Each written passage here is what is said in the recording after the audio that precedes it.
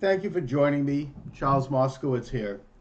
I want to talk a little bit about the historic and even present significance of monarchy as an institution. Aristocratic rule by a nation over a nation. Something that obviously is very discredited in this country because of our own American Revolution, of course.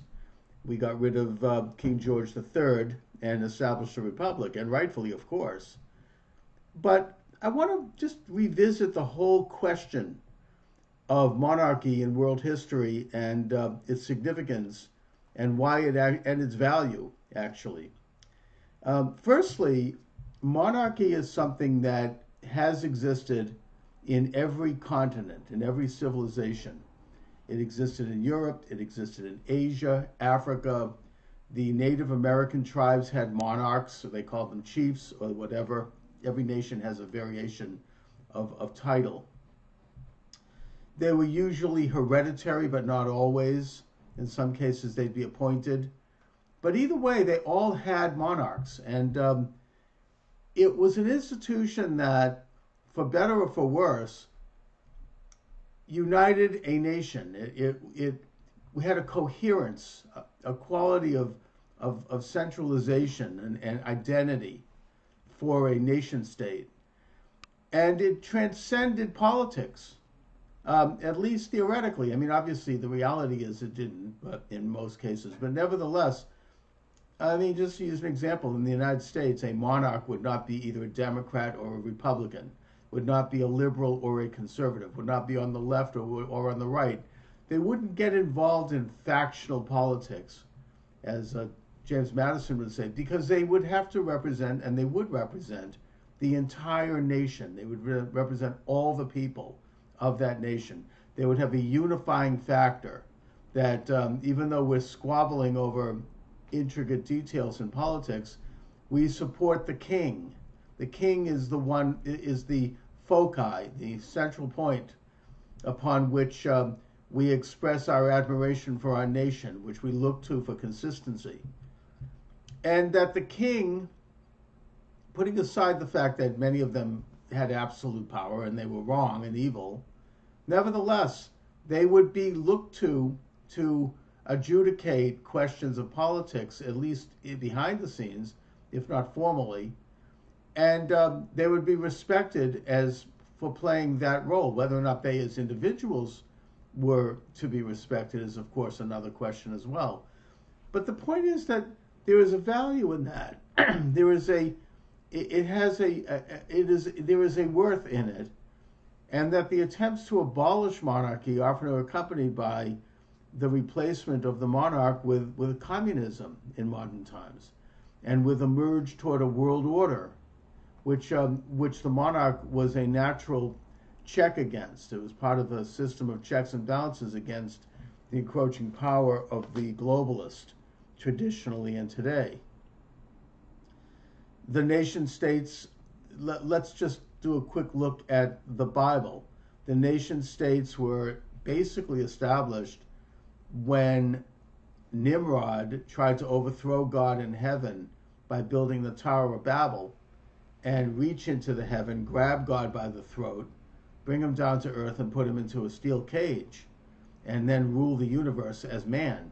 And God, of course, rebuked Nimrod and destroyed his movement by destroying the Tower of Babel and scattering the nations to the four corners of the world, giving them all different languages. That was the beginning of sovereignty, the beginning of separate nationhood. And then, of course, the Bible goes into very intricate details with regard to the borders of nations, particularly the borders of the 12 tribes of Israel and where they were to reside, and the between the Jordan River and the sea. And this is, in a sense, setting the stage for all of mankind to look at the very difficult, thorny, and at times fractious and warlike process of establishing national borders and national identity.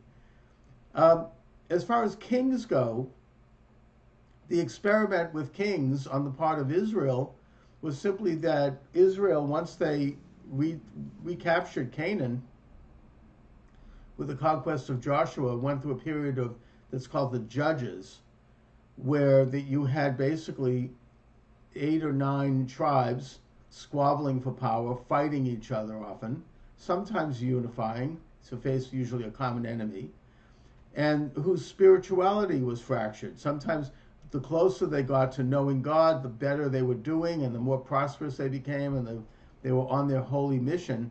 But then when they would backslide away from God, they would, evil would overtake them, and they would end up losing, and the Philistines would come and smote them and all of that. And so they went to the prophet Samuel and they asked for a king, and the prophet Samuel warned them. The king will enslave your sons and violate your daughters and do all these horrible things. And these are brilliant warnings against big government, by the way. It's an incredible thing to read. It's very prophetic in every sense. But nevertheless, he did establish a king in Saul, which turned out to be a failure. Saul was not the right person. So he tried again and established the kingship under David. Now, under David and his son Solomon, the kingdom thrived, and it became powerful, and it became, a good, solid player. They built the temple in Jerusalem. They established theocratic powers with a high priest who would be separate from the king, by the way, and that together they would rule. In a way, the Roman Catholic Church imitates this, and did for 1,000 years very successfully, by having a pope who is the vicar of Christ, representing Jesus on earth, who is the Messiah, and that the pope would essentially maintain spiritual domain over the kings, who had divine right to rule their nations, but who would answer to the pope in terms of their moral, attitude, and the fact that the pope represented their ability as individuals ultimately to achieve heaven and to have an afterlife and to and all those things, or they could lose that right if they were evil. So the combination of the Pope and the kings was a balance between church and state that actually worked fairly well, with obvious problems, but nevertheless, for 1,000 years, between the emperorship of Constantine of Rome, when the empire became Christian, and Martin Luther. And then, by the way, Martin Luther and his Protestant movement continued the concept of kings. They, instead of having a pope, they would have their own church, and the king would continue to be under the auspices of heaven, having to answer to the moral and ethical precepts of God, as the respective churches saw that. And that thus you had the establishment of Protestant churches. Lutheranism became the church of various nations like Sweden and Prussia. The Church of England would become the Church of Great Britain, etc. I think that the Presbyterians were the Church of Scotland. I mean, it kind of went like that. Dutch Reform in Holland.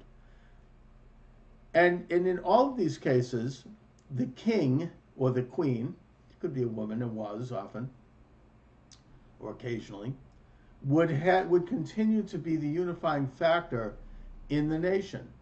Now, the same phenomena occurred in Africa. Every African tribe had a king.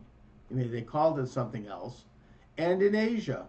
And one of the major falls from grace in the 20th century was the abolishment of the monarchy of China in 1911, when Sun Yat-sen, a socialist, came in and he abolished the monarchy.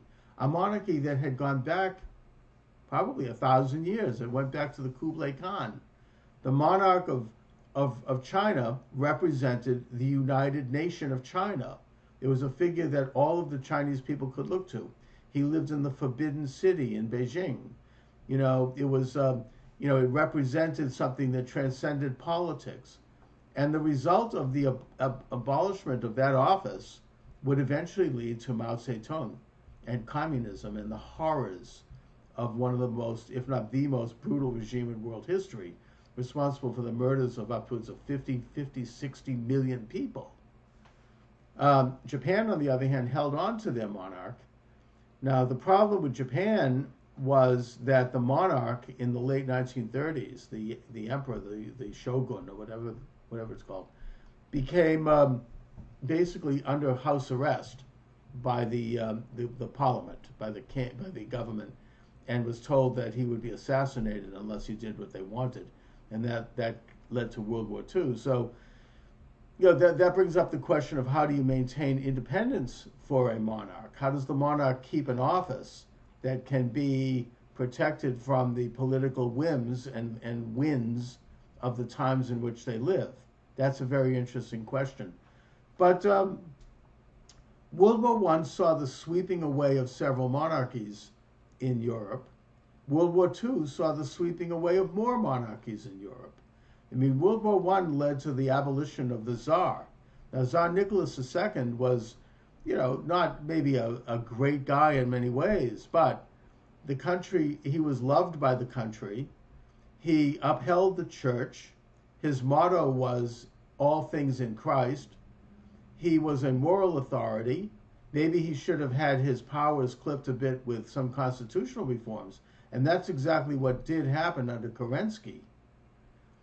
But the removal of him, which was a consequence of World War I and the rise of communism, and then the murder of him and his family, the regicide, absolutely enthroned communism.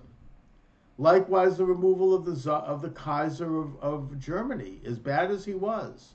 Again, there could have been constitutional reforms put in. He could have been a constitutional monarch. But instead, by sweeping him away and throwing him into exile, that contributed to the rise of Hitler.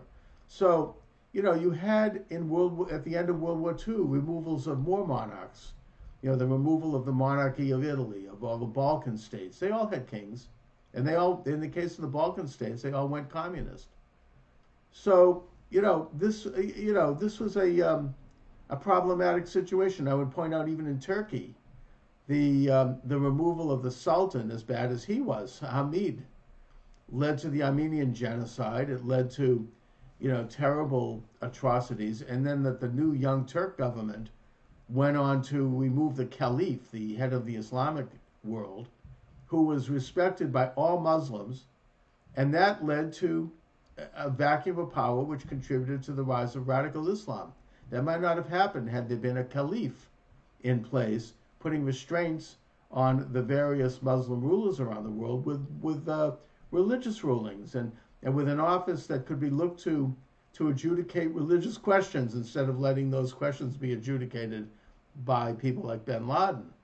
So there's a great value to this idea of the monarch and then them working with a religious authority. And I would just end it by pointing out that the entire agenda of the Illuminati, which was established in 1776 in Ingolstadt University in Bavaria, in Munich, Bavaria, was to abolish the monarchs and to abolish the church and create a world order. This isn't even controversial. This is standard history. This is about 10 years after the order was established. Their secret papers were captured by the Bavarian government and made public, and then eventually put into a book. A couple of books, one by Barruel and one by Robeson, where they show that this is exactly their agenda, and that their agenda had everything to do with the establishment of secret societies in France that led to the French Revolution and the abolition of their monarch and the beheading of King Louis XVI, who again was a respected and revered figure in France, and who then underwent a propaganda campaign to say, oh, he's evil and terrible, and Marie Antoinette. Louis XVI was very admired in the United States, by the way. France was our main ally in the American Revolution. The city of Louisville, Kentucky is named after him. I mean, he was a very respected figure. And in 1789, he reconvened the Estates General, which essentially was the French Revolution. It happened without firing a shot. And he recognized that he would be a constitutional monarch with a constitution that was being written at the time. But the radicals took over the Estates General, and they caused the Reign of Terror and his beheading. So, the removal of the monarch of France created a terrible vacuum of power and the birth of the world's first communist regime. And it called itself, by the way, the word communist was coined at that time by a French radical by the name of Gracchus Babeuf. And thus you have the march away from this office, which offered stability, and a move toward total government and communism.